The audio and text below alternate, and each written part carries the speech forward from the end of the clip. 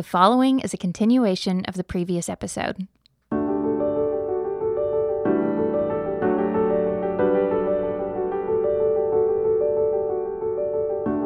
Welcome to the Yellow Balloons Podcast, a collection of teachings to help you navigate the transformational possibilities of a God-centered perspective. We pray these insights from Scripture will inspire and encourage you. In this episode, Tim continues his look at the ancient churches of renown. John addresses the perspectives and challenges of these churches, which are as applicable today as they were in their time. We'll continue with chapter 2, verses 18 through 29, which focuses on the corrupt church of Thyatira.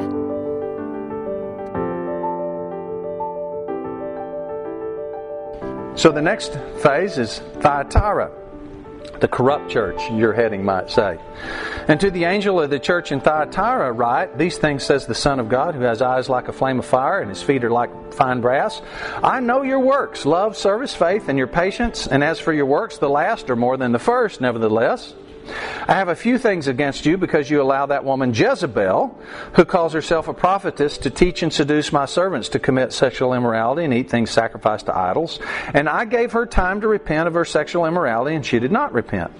Indeed, I will cast her into a sick bed, and those who commit adultery with her into great tribulation, unless they repent of their deeds. And I will kill her children with death, and all the churches shall know that I am He who searches the minds and hearts, and will give to each one of you according to your works. Now, to you I say, and to the rest in Thyatira, as many as do not have this doctrine, who have not known the depth of Satan, as they say, I will put on you no other burden, but hold fast what you have till I come. And he who overcomes and keeps my works until the end, to him I will give power over nations. He shall rule them with a rod of iron. They shall be dashed to pieces like the potter's vessels, as I also have received from my Father. And I will give him the morning star. He who has an ear, let him hear what the Spirit says to the churches. So this is Thyatira, the corrupt church. But again, there's good things that are in all of these eras. It's not that the whole church is corrupt, it's that there's corruption in the church. And we see during this time period, I'm going to propose as the time period of 800 from when Charlemagne ascended the throne in order to be the Holy Roman Emperor, until 1517, which is when Luther tacked the 95 Theses to the door. And there's a few things that happened during this time period that might give some color to what's going on during this era. One is, in 1384, Wycliffe died. Now, Wycliffe translated the Bible into English. Wycliffe was later dug up, his remains were dug up, and he was defiled because he had done this terrible thing of putting the Bible into English. William Tyndale followed on with Wycliffe. So Tyndale wanted to put it in the common language, and he was actually murdered as a result of this. He was strangled and then burned at the stake. And what Tyndale wanted to do was to that's in 1536. What Tyndale's stated objective was, I want the plowboys in England to know more about the Bible than the bishops do. Which wasn't much of a lift at that point in time, because the bishops had just become like a corrupt political office that kind of the highest bidder got. Which again is the corrupt church. And so these guys are sowing the seed for reform during this era, and you can see that now the church has become a church where control and power is the key thing. Because we can't let the Bible get into the hands of the people lest the power of the priest be diminished.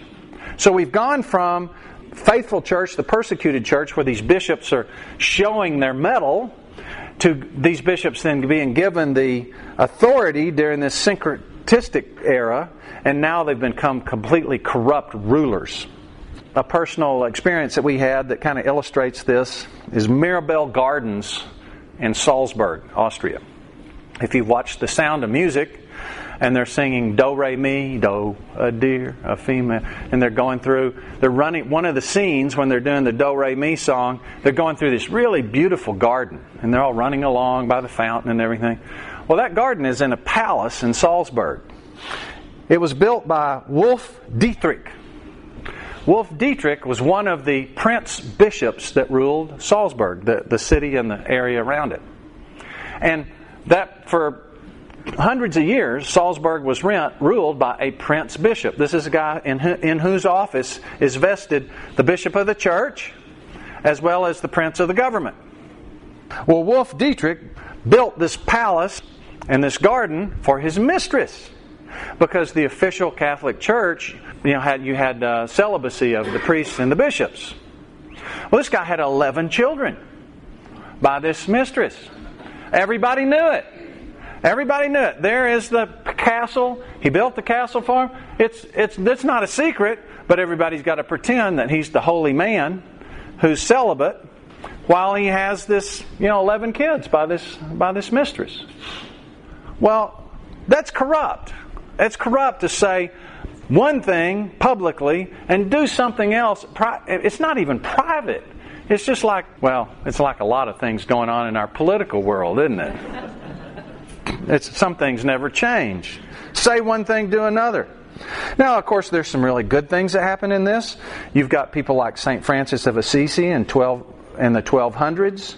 So it's not that there's all bad, but the official church during this time period basically just became a control scheme. They took confession, which is a way to get cleansing, and turned it into a cash machine. They took the ordinance of communion and turned it into a weekly necessity that you have to pay money for. It was a corrupt era. So then the next church, the dead church. This one may surprise you a bit. I'm going to propose it in my model. It's just a model. To the angel in the church of Sardis, write these things, says he who has the 7 spirits of God and the 7 stars. I know your works, that you have a name, that you're alive, but you're dead. Be watchful and strengthen the things which remain, that are ready to die, for I have not found your works perfect before God. Remember how you have received and heard, hold fast and repent. Therefore, if you will not watch, I will come upon you as a thief, and you will not know what hour I will come upon you. You have a few names, even in Sardis, who have not defiled their garments, and they shall walk with me in white, for they are worthy.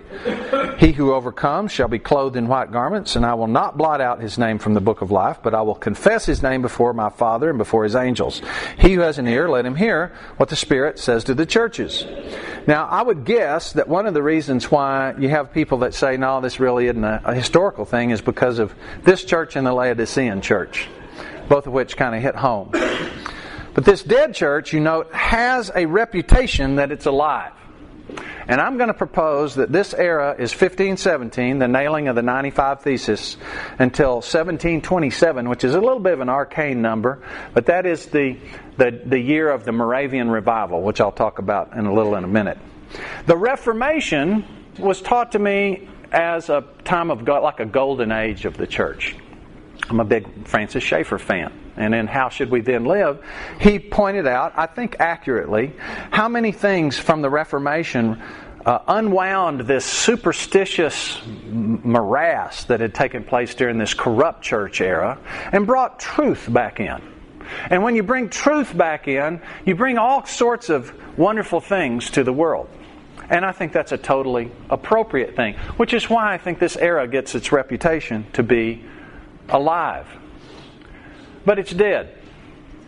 Terry and I, years ago, I think it was our 20th anniversary, which is almost 20 years ago now, we went to Austria and Switzerland. I'd always want to go see the Alps. I'd flown over them in my 20s. I always wanted to go down there and see what they looked like. She never wanted to go because when she was a kid, she went to a high school in Germany, and they always had to go skiing in the Alps on vacation. And they wanted to go to the beach. So to her, the Alps meant just bummer, from her standpoint. But then she one day said, I was 16 when I thought that. I probably would not look at it that way anymore. Let's go. So we went, and of course, our quick start kind of way, we got a car, and I said, which way you want to go? So we just kind of had some basic ideas in mind. We just started wandering. And we went to Austria, and we went to Switzerland. And what we learned, that I had not known, is that Austria exiled like 20,000 people during the Reformation. We're not having any Reformation in this country. So it stayed pure Catholic all the way through. And Switzerland was the Reformation. John Calvin was in Geneva. Bern was the capital center, and it's where the main monastery was.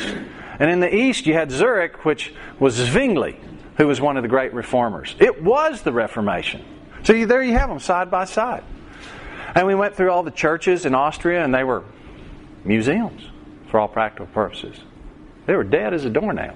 I mean, people still came some, but they're mostly just relics. And then we went to Switzerland, and the church there literally was a museum. They charged you money to go in and see it. It wasn't even a functioning church anymore. And it was just dead and sterile. And all the vestiges I saw was dead and sterile. And we got back to the U.S., and I ran into Earl Rodmacher, who was a guy that's had a real positive impact on our church, now deceased. And I said, Dr. Rodmacher, was the Reformation an era with no grace? He said, oh yeah, there was no grace in the Reformation. I was like, how come nobody ever told me that? A little episode that might illustrate this is John Calvin. Calvin, as you might know, was a lawyer who took Augustine's writings and sort of translated them into his era. And so by translating those writings into his era, he came up with his institutes, which he then added to as time went on.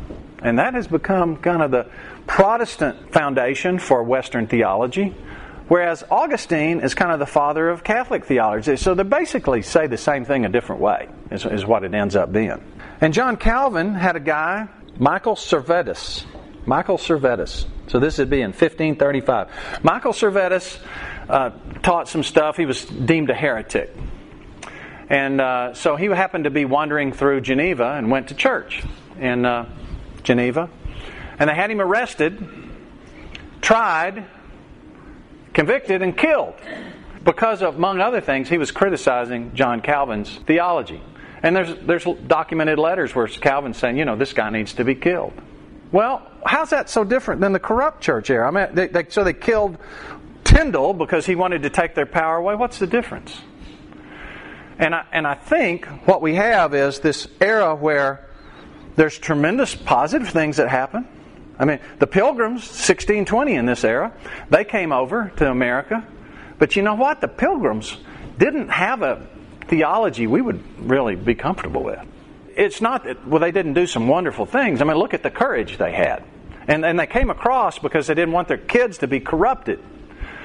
But in Bradford's Plymouth Colony, he mentions this funny guy named Roger Williams that came through, had some odd notions.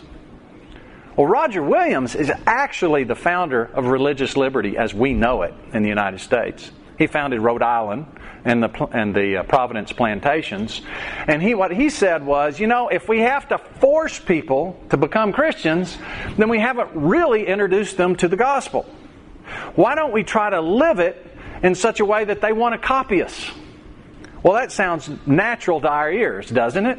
And that's because Roger Williams' innovation is really what took root in America. So, this dead church had some really good things, but it was, I think, full of legalism. Maybe the grown-up seed from what started to take root in Ephesus. Okay, so I have run out of time. I thought I could get all this in one session. I made it through 5. So what I'm going to do is go ahead and stop here, and next week I'll start with the Philadelphia church and Laodicean church, and then go back and start going back through again, was looking at the spiritual stuff. What do these rewards mean? What do these criticisms mean? And how are these personal to us? So we got the underperforming church era. We got the persecuted church era. We got the syncretistic church era. Got the corrupt church era, and you got a reputation you're alive, but you're actually dead church era. The next two are going to be the faithful church, the church with no criticism, the only other no criticism church in addition to the persecuted church, and then our era, the Laodicean church. By the way, Revelation had a hard time getting into the New Testament because there was one church that really wanted to hold out, that it didn't think it should. Can you guess which one it was? Laodicea, yeah. Okay. God, thank you for this amazing book, the opportunity to learn what it means to be a faithful witness. This instances in history that show us what these mistakes look like. And also the amazing remnant, this stream of faithful people that all through this era, even though maybe there's corruption in the church, there's also tremendous purity in the church as well, with people that are resisting as we go through. And as next week we unpack this Laodicean church, we know, Lord, that we don't have to succumb to the spirit in this age, and we can be true and faithful to you. Lord, I pray that you'll give us the kind of insight to be the sort of people that you praise all through these these churches. In Jesus' name, amen.